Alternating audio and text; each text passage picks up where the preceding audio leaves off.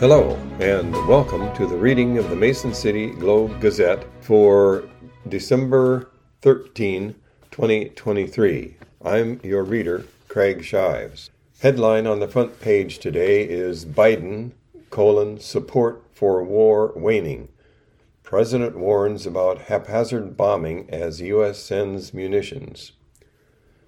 Israel and the United States on Tuesday showed their sharpest public disagreement yet over the conduct and future of the war against Hamas as the two allies became increasingly isolated by global calls for a ceasefire. The dispute emerged while Israeli forces carried out strikes across Gaza, crushing Palestinians in homes. President Joe Biden said he told Prime Minister Benjamin Netanyahu that Israel was losing international support because of its indiscriminate bombing, and that Netanyahu should change his government, which is dominated by hard-right parties. Biden's comments came as the White House National Security Advisor heads to Israel this week to discuss with Netanyahu a timetable for the war and what happens if Hamas is defeated. Defense Secretary Lloyd Austin will travel to Israel next week for a visit the Pentagon said aims to show U.S. support for Israel, but also to press the need to avoid more civilian casualties in Gaza. The war, ignited by Hamas' October 7 attack into southern Israel, already brought unprecedented death and destruction to the impoverished coastal enclave, with much of northern Gaza obliterated, more than 18,000 Palestinians killed, and over 80% of the population of 2.3 million pushed from their homes. The U.S. urged Israel to do more to reduce civilian casualties since it launched its invasion of southern Gaza at the beginning of the month, but the toll has continued to mount at seemingly the same dizzying rate. Biden's comments came even as his administration continues to give unwavering diplomatic and military support for the ongoing campaign in Gaza in the face of mounting international outrage. The UN Secretary General and Arab states rallied much of the international community behind calls for an immediate ceasefire, but the U.S. vetoed those efforts at the UN Security Council last week, as it rushed tank munitions to Israel to allow it to maintain the offensive. A non-binding vote on a similar resolution at the General Assembly passed overwhelmingly on Tuesday. The vote demanding a ceasefire is largely symbolic, but it serves as an important barometer of world opinion. The vote in the 193-member world body was 153 in favor, 10 against, and 23 abstentions. The United States and Israel were joined in opposing the resolution by 8 countries: Austria, Czechia, Guatemala, Liberia, Micronesia, Nauru, Papua New Guinea, and Paraguay. The healthcare system and humanitarian aid operations have collapsed in large parts of Gaza, and aid workers warn of starvation and the spread of disease among displaced people in crowded shelters and tent camps. Gaza City and much of the surrounding north already suffered widespread destruction from more than 2 months of bombardment. Amid the rubble, Israeli ground troops are still locked in heavy combat with militant fighters, more than 6 weeks after soldiers invaded the north. Fierce clashes raged Tuesday in Gaza City's Zaytown and Shiyaya neighborhoods, as well as Jambalaya, a densely built urban refugee camp, residents said. Tens of thousands of Palestinians remain in the north, huddled in homes or in UN schools turned shelters. As airstrikes and drones smash houses, first responders are unable to reach anyone buried in the wreckage, residents say. Outside Gaza City, Israeli troops blew up a school run by UNRWA, UNRWA, the UN Agency for Palestinian Refugees, in the northern town of Beit Hanun. Footage posted online showed soldiers cheering as they watched the building collapse in a giant blast and pall of smoke. UNRWA chief Philippe Lazzarini confirmed the demolition in a post on social media Tuesday, calling it outrageous. There was no immediate comment from the military. On Saturday, it said militants opened fire from inside an UNRWA school in the town. Israel launched the campaign after Hamas and other militants streamed into the south on October 7, killing some 1,200 people and taking about 240 others hostage, according to Israeli officials. About half of those hostages remain in captivity. Israel and the U.S. argue that any ceasefire that leaves Hamas in power would mean victory for the militant group, which has governed Gaza since 2007. But the two allies have also had differences over the timetable of the war and over how Gaza should be ruled in the future. Strikes overnight and into Tuesday in southern Gaza, where almost all of Gaza's population of 2.3 million is now crowded, killed dozens, according to hospital records. In central Gaza, the Al-Aqsa Martyrs Hospital in Deir el-Balah received the bodies of 33 people killed in strikes overnight, including 16 women and 4 children, according to hospital records. Many were killed in strikes that hit residential buildings in the built-up Maghazi refugee camp. In the northern Gaza town of Beit Lahiya, Israeli forces stormed the Kamal Adwan hospital, ordering all men, including medics, into the courtyard, said Ashraf al-Qidra, spokesman for the health ministry in Hamas-run Gaza. The hospital has 65 patients in intensive care and 6 newborns in incubators, the UN said.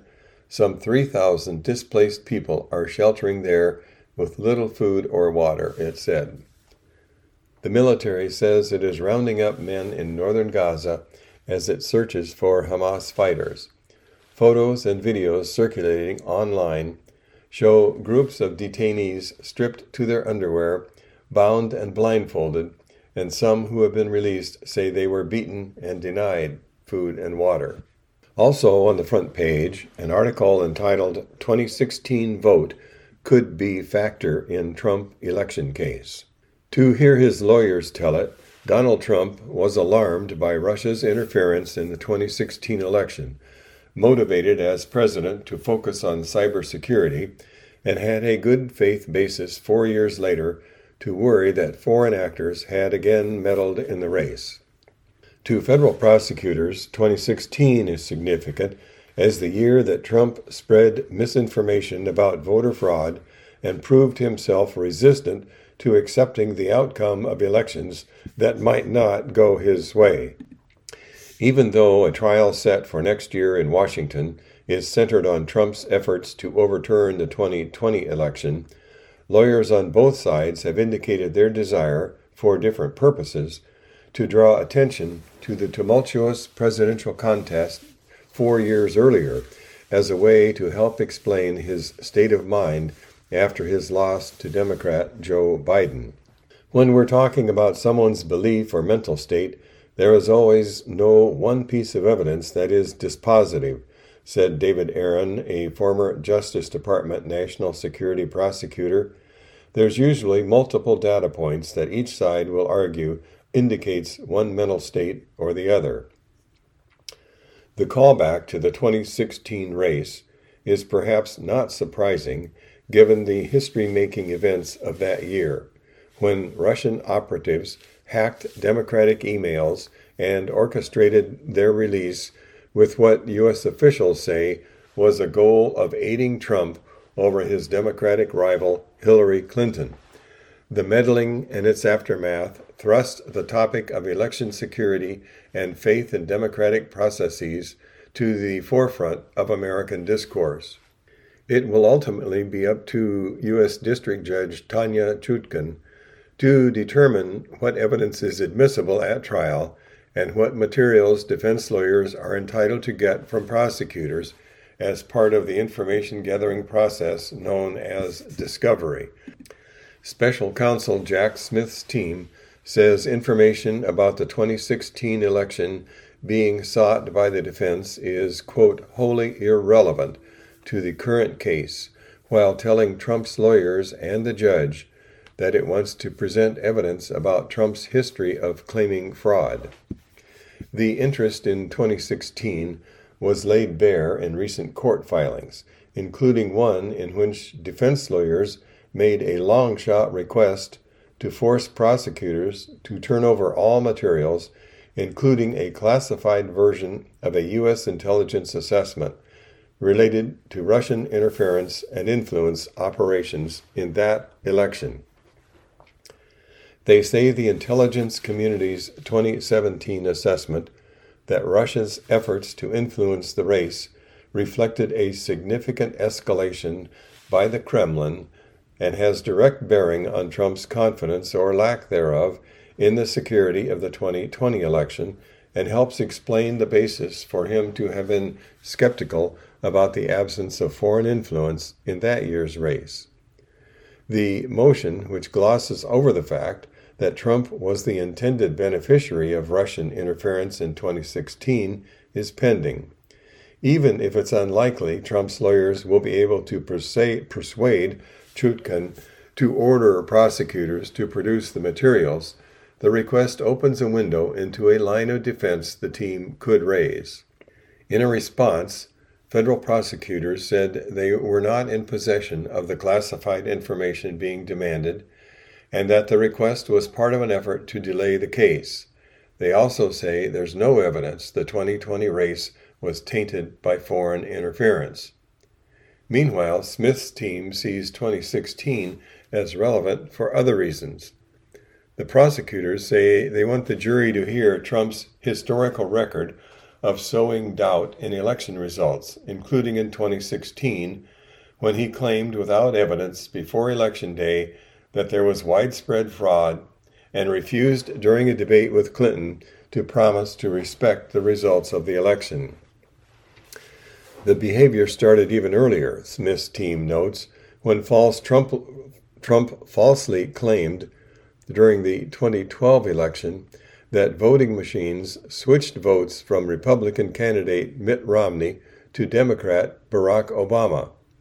The defendant's false claims about the 2012 and 2016 elections are admissible because they demonstrate the defendant's common plan of falsely blaming fraud for election results he does not like, as well as his motive, intent, and plan to obstruct the certification of the 2020 election results and illegitimately retain power, prosecutors wrote. Though the federal rules of evidence don't permit prosecutors to prevent evidence of prior bad acts to prove a person's character, they can do so to establish intent, motive, or preparation, which is what prosecutors say they want to do here. Such evidence could be compelling for a jury to the extent it shows Trump's effort to undo the 2020 results was part of a long-running pattern of behavior, said Tamara Lave, a professor at the University of Miami Law School. When Trump takes the stand, or when the lawyers argue, he didn't mean this, he was just saying this, that's just Trump's way, he's just over the top, the government gets to say, no, that's not what's going on here. You've seen this over and over and over again. And so the fact that it's been going on for so long is an indication that there's nothing accidental about it, she added. And now an article from Nashville, Tennessee.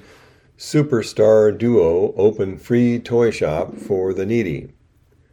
When country music star Brad Paisley and his wife, actress Kimberly Williams Paisley, helped create a free grocery store in Nashville, Tennessee, their goal was to give families in need the ability to choose their own food in a place that felt like a normal store. This year, the store is offering that same dignity of choice to parents looking for gifts for the holiday season. During a recent 2-day event, 400 families shopped at a free toy store stocked with brand new toys, video games, stuffed animals, scooters, clothes, makeup, and musical instruments. The emotional aspect of being able to give your child something your child wanted versus just something to sort of get you through the holidays, that's such a load off the minds of somebody who maybe didn't think they were going to be able to do that, Paisley said. Nashville resident Stephanie Brody got enrolled at the store when she was a caregiver to her mother, and they both enjoyed getting to shop for the foods that they needed for their diets.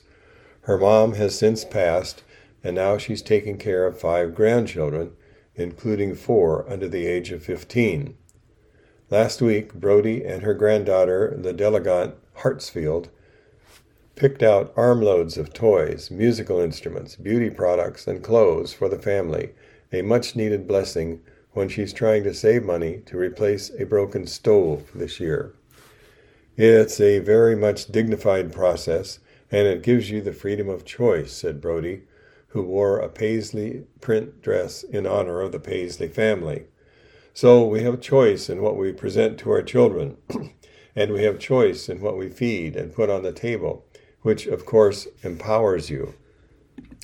The Paisleys got a sneak peek before the free toy store opened, marveling over the stacks of gifts, wrapping station, Christmas trees, and holiday decorations. Volunteers and staff from Belmont University and the store spent hours unpacking and organizing all the donated toys into sections and decorating while listening to Christmas music. The celebrity couple brought the idea of a free grocery store to Nashville after seeing the concept years ago at the Unity Shop in Santa Barbara, California. When the store launched in early 2020, it was just weeks after a tornado hit the city and before the global pandemic made food access an immediate problem. The store and its staff adopted turning into a food delivery service for older people and delivering 1 million meals in the first year of operation.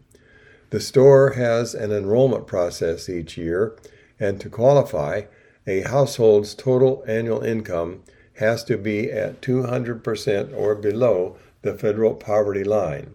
In addition to the free groceries, Belmont University, where Paisley graduated, now offers additional services to low-income families, including financial literacy events, music therapy, and medicine management.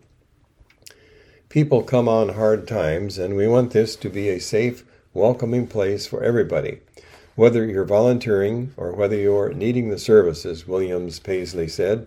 It's just a community, and we're all in it together. Brody said the store and Belmont give her a bridge to resources she needed, whether it was a cooking class or homework help, especially when taxes, inflation, and real estate prices have made it harder to live in Nashville. I love Nashville. I don't want to get pushed out, and this has afforded me to be able to stay here for another year, Brody said. The store received about 2,000 donated items, about half of which came from the Nashville area, and the other half from First Responders Children's Foundation, and raised $20,000. Parents will be able to drop off their kids at a church next door where they can play and drink hot chocolate while the adults shop and get gifts wrapped. There are plans for the toy store to become a recurring event, but Williams Paisley noted the store would need year-round donations to keep people fed. We're still not serving everybody that we want to serve. Food insecurity is on the rise.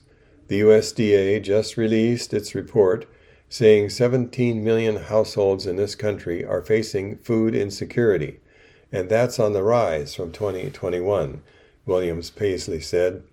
There's so much we want to do, and really, like the toy store, has shown us that we can keep going and we keep expanding and growing. Paisley admits this is his favorite season of the year, even suggesting he might show up at the toy store in a Santa costume. In national and world news, we find an article entitled Zelensky Pleads Cause. Moscow launches aerial attack as hackers hit telecom company. Ukrainian President Volodymyr Zelensky used inspirational words, optimistic resolve, and a nod to Christmas in appealing Tuesday to leaders in Congress for U.S. aid for his fighters in the war with Russia. But after hours of talks on Capitol Hill, additional American support appeared to be in grave doubt as Zelensky arrived at the White House to huddle with President Joe Biden. The U.S. already provided Ukraine $111 billion since Russian President Vladimir Putin launched his grinding invasion more than 21 months ago. But Republicans insist on linking any more money to strict U.S.-Mexico border security changes that Democrats decry. The White House warns if new money isn't provided by year's end, it will have swift consequences for Ukraine's capacity to hold its territory, let alone take back land captured by Russia. Meeting with Zelensky in the Oval Office, Biden said, "Mr. President, I call on Congress to do the right thing, to stand with Ukraine, and to stand up for freedom." He added, "Congress needs to pass the supplemental funding for Ukraine before they break for the holiday recess, before they give Putin the greatest Christmas gift they could possibly give him." Zelensky made his own case during his brief White House appearance with Biden and his private meetings with congressional leaders that Ukrainian forces have fought fiercely to push back the Russian invasion with the help of American and other Western allies, and it's no time for Ukraine's friends to step back. "The fight we're in is a fight for freedom," Zelensky repeatedly said in the meetings on Capitol Hill, according to lawmakers. Biden has called for a $110 billion U.S. aid package for Ukraine, Israel, and other national security needs. He expressed a willingness to engage with the Republicans as migrant crossings have hit record highs along the U.S.-Mexico border. But Democrats oppose proposals for expedited deportations and strict asylum standards as a return to Trump-era hostility toward migrants.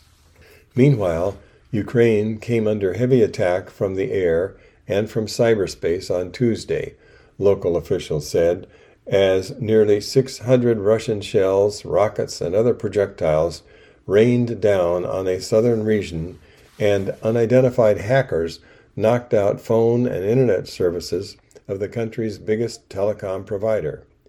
Ukraine also claimed a successful hacker attack against Russia's national tax system. From New York, an article entitled "Santos Attorney is Optimistic. Former Lawmaker is in Plea Discussions Over Several Alleged Crimes." Former U.S. Representative George Santos, lawyer, expressed optimism about plea negotiations in Santos' criminal fraud case Tuesday, successfully fending off prosecutors' attempts to speed up the ousted congressman's trial. In Santos' first court appearance since he was expelled from Congress this month, his attorney, Joseph Murray, argued that it was premature to bring the September trial forward while the two parties were in talks to resolve the case. "We should focus on the plea deal. I believe they can be fruitful," Murray told Judge Joanna Seibert in the federal court in Long Island. He also argued that he was struggling to keep up with voluminous materials produced by the government during the discovery process. Seibert sided with Murray, saying she would try to move the case as expeditiously as possible, but that September seemed like the earliest possible date based on her current caseload. She set the next hearing in the case for January 23. Santos declined to comment on the case to reporters as he left the courthouse, saying to no one, "It's gold, go home." This month, Santos became only the sixth lawmaker in history to be expelled from the House of Representatives. In an interview with WABC Radio, that aired early Tuesday morning, Santos said he hopes to eventually regain the trust of the American people and return to public office. "I'm not done with public service. I want to go back to Congress," he said. "I'm not saying today, I'm not saying tomorrow. I'm 35. I had a lot of things I need to take care of first. I think we all know." The ex-lawmaker faces a slew of criminal charges, including allegations that he defrauded campaign donors, lied to Congress about his wealth, received unemployment benefits while employed, and used campaign contributions to pay for personal expenses, including designer clothing. Among the charges are allegations that he made unauthorized charges on credit cards belonging to some of his donors. Santos pleaded not guilty to a revised indictment in October. Prosecutors revealed in a court filing Monday that they were negotiating with Santos to potentially resolve his criminal case without a trial. And now an article entitled "Georgia Poll Worker: Giuliani Lies Prompted Threats." Trump's associates spread a debunked theory about the election. Scared for her life after Rudy Giuliani and other Donald Trump allies falsely accused her of fraud, former Georgia election worker Wandra Shea Moss told jurors Tuesday she seldom leaves her home, suffers from panic attacks, and battles nightmares brought on by a barrage of threatening and racist messages. Moss took the witness stand on the second day of the defamation trial that will determine how much the former New York City mayor will have to pay Moss and her mother, Ruby Freeman, for spreading a conspiracy theory that they rigged the state's 2020 election results. Moss and her mother are seeking tens of millions of dollars in damages from Giuliani in the defamation case. At the same time, he's preparing to defend himself against criminal charges in a separate case in Georgia. The judge overseeing the defamation case has already found Giuliani liable, and Giuliani acknowledged in court that he made public comments falsely, claiming Freeman and Moss committed fraud while counting ballots. The only issue remaining in the trial is the amount of damages Giuliani will have to pay the women. And now an article on the economy entitled "Falling Gas Prices Helped Ease Inflation in November, but Some Costs Kept Rising." U.S. inflation ticked down again last month, with cheaper gas helping further lighten the weight of price increases in the United States.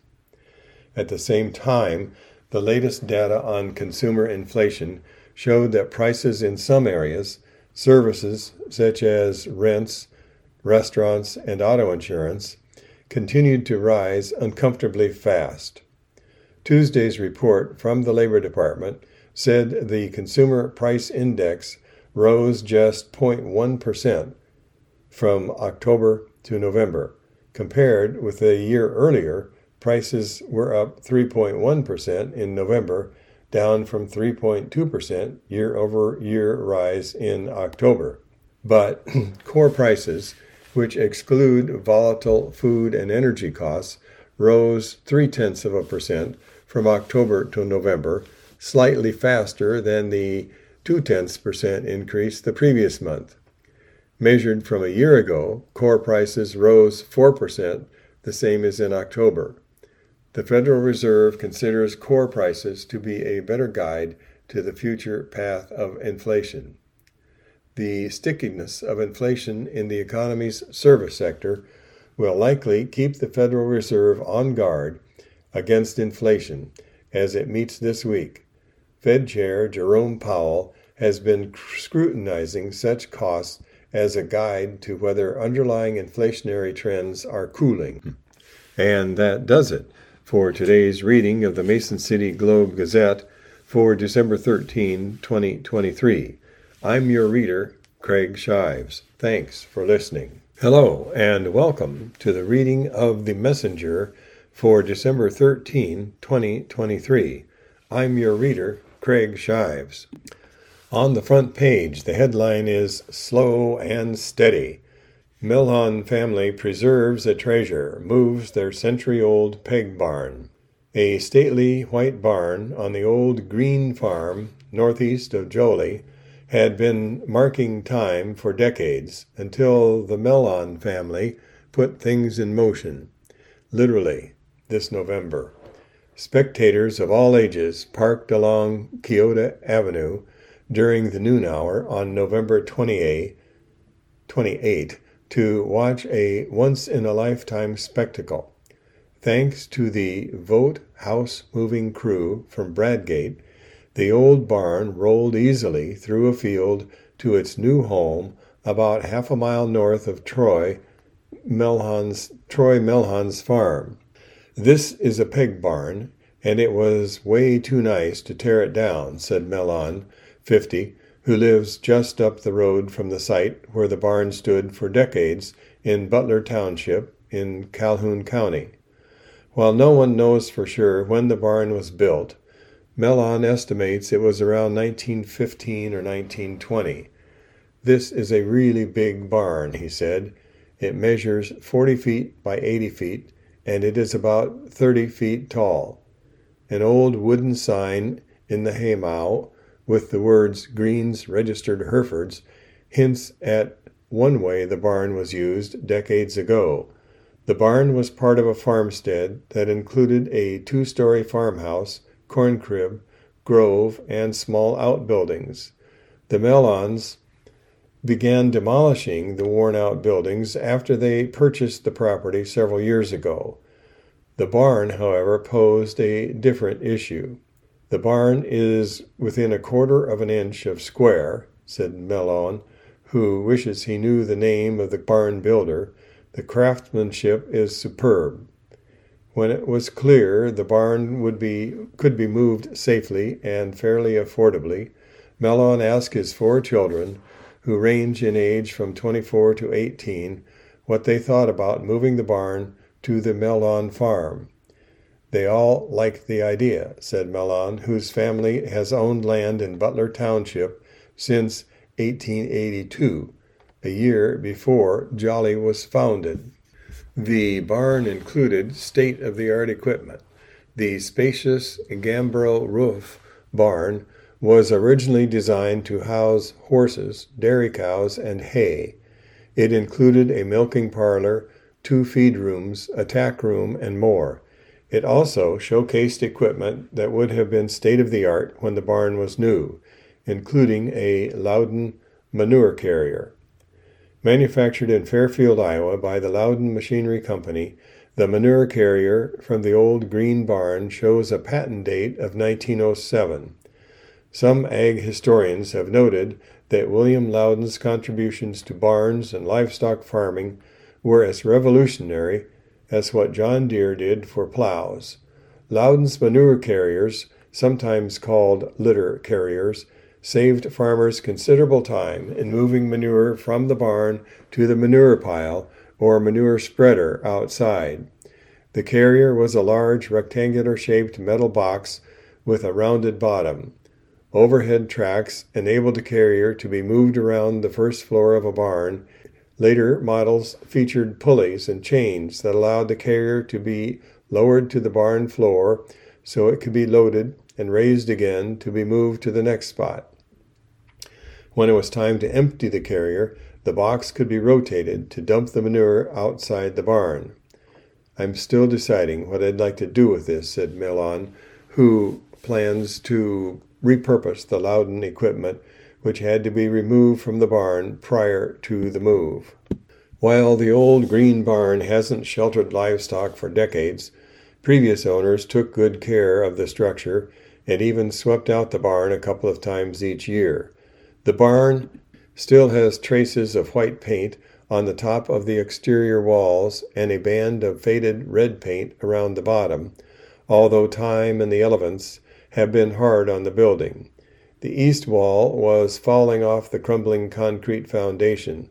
The barn was never anchored to that original foundation.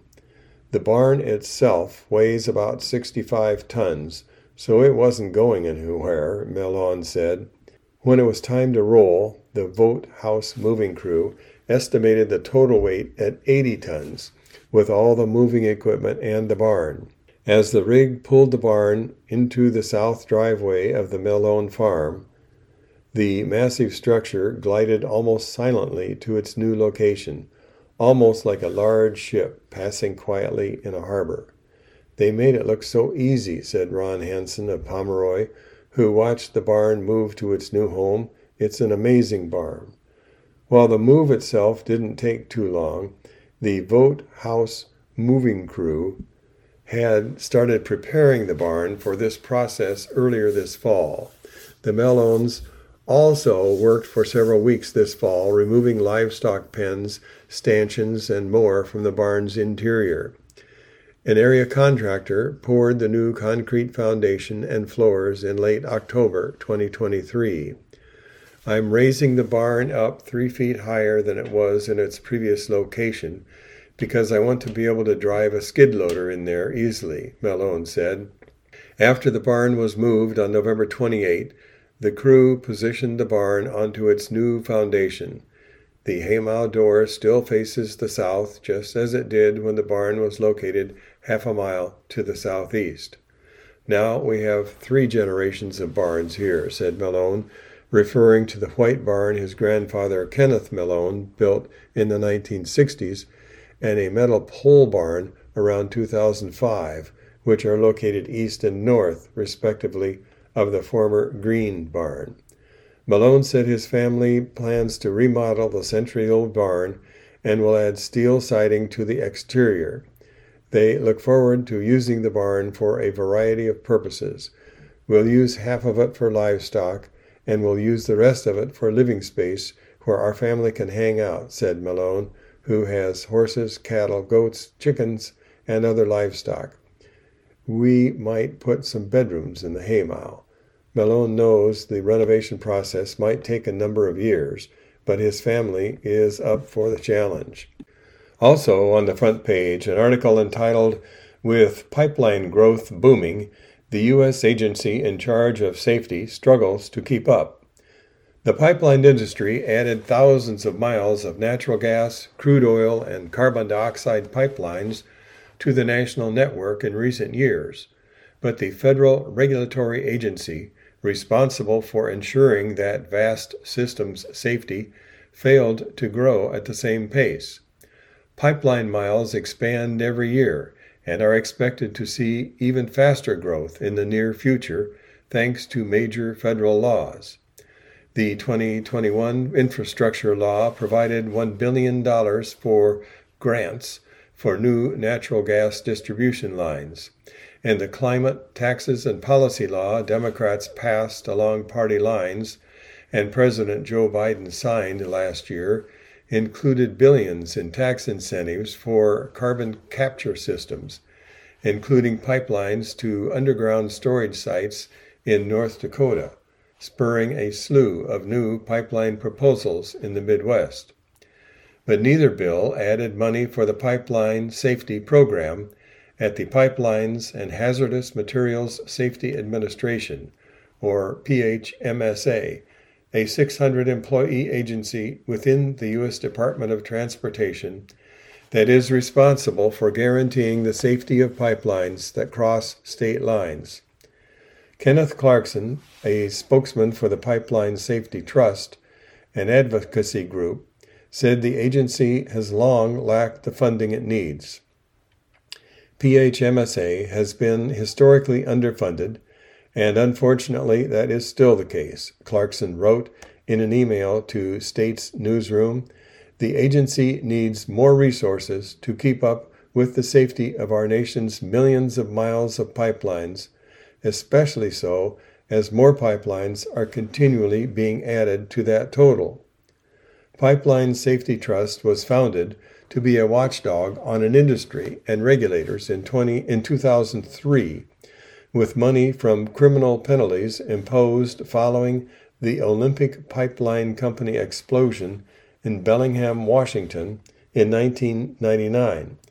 That disaster killed 2 children and an 18-year-old and caused at least $45 million in property damage after nearly 250,000 gallons of oil spilled from a ruptured pipeline and caught fire. PHMSA Deputy Administrator Tristan Brown told the House Transportation and Infrastructure Committee's Railroad, Pipelines, and Hazardous Materials Subcommittee at a March hearing that the agency has had to work leaner as its responsibilities have grown without a subsequent rise in resources. PHMSA's oversight responsibilities continue to grow, both in terms of the types of facilities we regulate as well as the number of facilities we regulate. Brown told the House panel, "We have had to continuously operate relatively leaner as compared to our expanded universe of regulated facilities." Brown is the top PHMSA official because the agency has not had a Senate-confirmed administrator since the end of the Trump administration. Biden has not nominated anyone for the role. Spokespeople for PHMSA did not substantively respond last week to messages seeking comment. PHMSA's budget is the smallest of DOT's 8 agencies, not including the government-owned nonprofit Great Lakes St. Lawrence Seaway Development Corporation. Its annual appropriations are less than half what the next smallest, the Federal Motor Carrier Safety Administration, is allocated. PHMSA received $319 million in regular appropriations last fiscal year, with just more than half, $161 million, allocated for pipeline safety. As of March, the agency had 207 inspection and enforcement workers on staff. By comparison, the Federal Rail Administration employs nearly 400 safety inspectors. The Federal Aviation Administration employs more than 14,000 air traffic controllers. Asked by New York Republican Mark Molinaro in March why rulemaking at the agency took so long, Brown said PHMSA was overwhelmed with new responsibilities in a fast-growing area.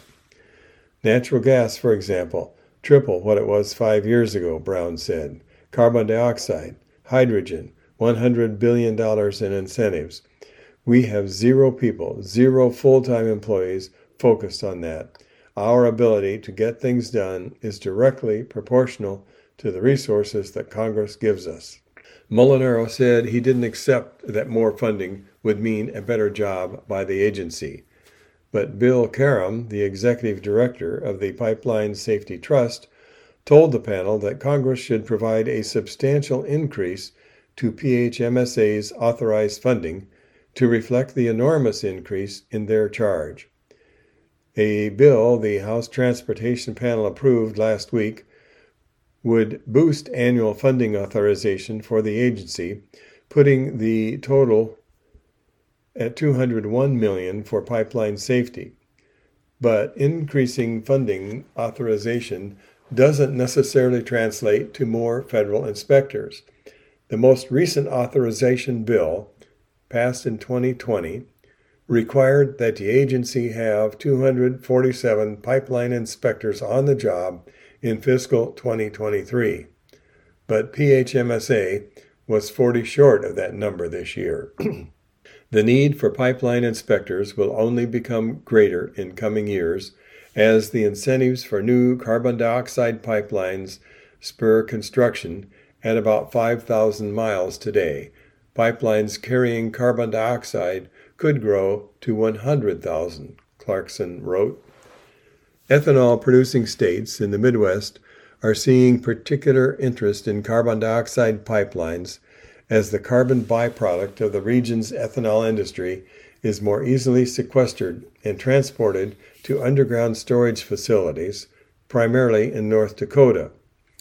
The proposed pipelines have caused controversy with local landowners. North Dakota's Public Service Commission denied an initial permit for Summit Carbon Solutions, which has proposed a $5.5 billion pipeline network that would carry CO2 from ethanol plants in 5 states to North Dakota storage facilities. The company has appealed, and state regulators are re-evaluating the application. PHMSA has not yet written regulations for hydrogen and carbon dioxide pipelines. The House bill would require those rules to be written, but only provides minimal direction on how to draft them, Clarkson wrote. The lack of rules has been an issue in citing decisions for carbon pipelines in Iowa and neighboring states. In Illinois, 2 engineers for the state's Commerce Commission said the agency should delay pipeline siting decisions until the new rules are final. Pipeline opponents have raised similar arguments with the Iowa Utilities Board. The regulator also does not really shift inspectors geographically as more pipelines come online in certain places, said Robert Clarios, an administrative manager at the National Association of Pipeline Safety Representatives, a coalition group of state officials. There's no specific focus based on miles of pipeline, he said. I've never seen anything where PHMSA focuses on, you guys have had a lot of pipelines, so we're going to give you extra attention. They just don't do that. With PHMSA, a relatively small agency, the responsibility of ensuring the safety of the growing network of pipelines throughout the country falls largely to state agencies. States employ 435 pipeline inspectors, more than twice as many as PHMSA. State inspectors fill a vital role in the national mission system of pipeline management. Christopher Mealy, the legislative director for energy policy at the coalition group of state-level regulators, the National Association of Regulatory Commissioners, said, "Without the states, they couldn't do it," Mealy said of PHMSA's ability to inspect the nation's pipelines. It would take them a number of years to gear up. PHMSA's constantly short of staff as it is as far as inspectors. But state regulators often feel they are not properly funded by the federal government for their role in overseeing the nation's pipeline network. By law, state pipeline agencies can be reimbursed by PHMSA for up to 80% of their costs, though that cap is never reached, according to Mealy. The highest reimbursement rate states have received since 2016 is 70.5%, he said. The committee-approved bill would increase funding for state reimbursement, but would still only amount to about 72% or 73% of states' costs, he said. And while the reimbursement rate for states has not risen dramatically, federal requirements for inspections have expanded in recent authorization laws, Mealy said. So we're faced with a pretty large unfunded mandate situation, he said. And finally, on the front page, an article entitled, "Feenstra Seeks Support for Retired Police Canines. Bill Would Create New Grant Program." After a career of chasing down criminals and sniffing out illegal drugs, police dogs typically retire to the homes of their human partners. There they transition to a life as a regular pet, doing things like playing with the kids and begging for treats. But at that point, their human partners usually become responsible for all veterinary bills. U.S. Representative Randy Feenstra has introduced legislation to provide a little help with those bills. The measure, introduced by the Republican from Hull, is called the Honoring Police Officer and Canine Service Act. It would create a $5 million grant program within the Department of Justice to assist law enforcement officers with expenses incurred by retired police dogs. The grants would be awarded to nonprofit organizations that assist the owners of retired police dogs. The money would be used to pay for veterinary care, including prescriptions. In my conversations with police and sheriff's departments across the 4th Congressional District, Officers themselves often cover the expenses associated with veterinary visits and other costs, Feenstra said in a written statement. Our police forces are struggling to hire new officers, and our law enforcement officers already have enough on their plates. They shouldn't be expected to spend their paychecks on routine police dog care and checkups. According to the Congressman's office, the legislation is supported by the National Police Association, Major County Sheriffs of America, International Union of Police Associations, Federal Law Enforcement Officers Association, National Sheriff's Association, and the National Police Dog Foundation. The bill awaits action by committees in the House of Representatives. On page 2 from Juno Beach, Florida, an article entitled 13 Cold, Stunned Sea Turtles from New England Given Holiday Names as They Rehab in Florida. This Rudolph will not be leading his pals, Blitzen, Dasher, Dancer, Vixen, Comet, and Cupid, through the Christmas Eve sky, but maybe he will lead them back out to sea one day. For now, the 7 Kemp's Ridley sea turtles and 6 of their pals have given holiday-themed names as they are treated at Loggerhead Marine Life Center in Juno Beach. Other names include Dreidel, Sawadi, Grinch, and Elf. They were among 52 sea turtles flown to Tampa last week from the New England Aquarium in Massachusetts. They were suffering from a condition known as cold stun from the frigid waters in New England, which make them hypothermic. They float at the surface. They can't eat. They can't drive, and eventually wash up on shore, said Marika Weber, a vet technician at Loggerhead. She said the New England Aquarium was overwhelmed with more than 200 sea turtles experiencing cold stun. That's why 52 were sent to Florida. In addition to the 13 sent to Juno Beach in Palm Beach County, 16 were taken to Clearwater Marine Aquarium, and the remaining turtles went to Mote Marine Laboratory in Sarasota and the Florida Aquarium in Tampa. The turtles will continue rehabbing at the aquarium, where guests are welcome to visit and watch their journey, and eventually they will return to their natural habitat.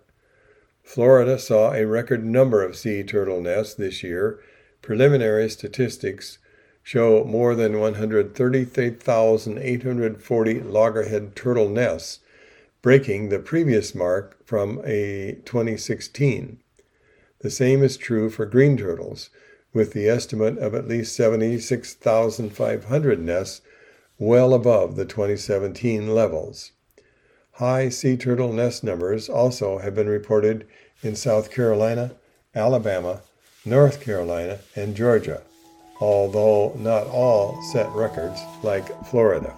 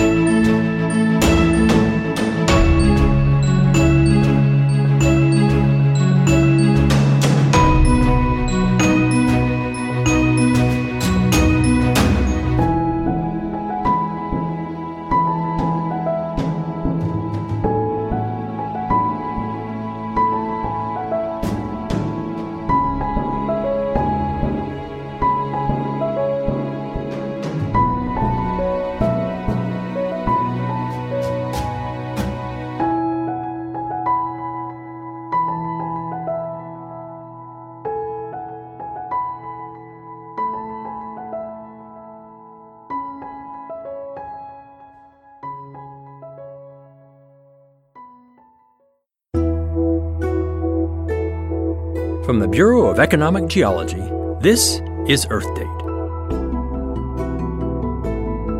Since the dawn of humankind, people have used caves to explore, hold religious ceremonies, create art, or avoid the dangers of weather and predators.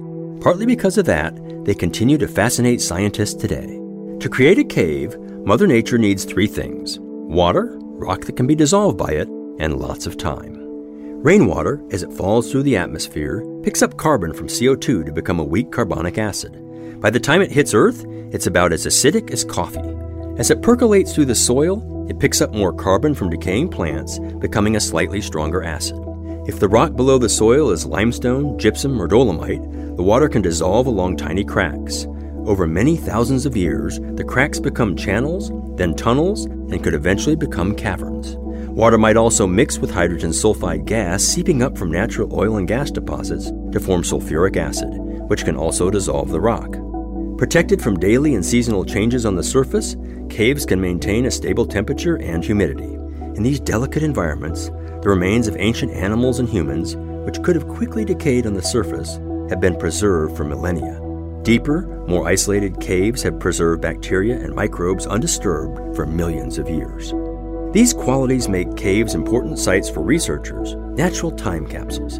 There's probably an amazing cave near you, so take a trip and get to know your Earth. I'm Scott Tinker, dissolving mysteries on Earth Date. Earth Date is produced by the Bureau of Economic Geology at the University of Texas at Austin, with support from Schlumberger, helping oil and gas companies increase production and efficiency while lowering environmental impact. You can hear more Earth Date stories at earthdate.org.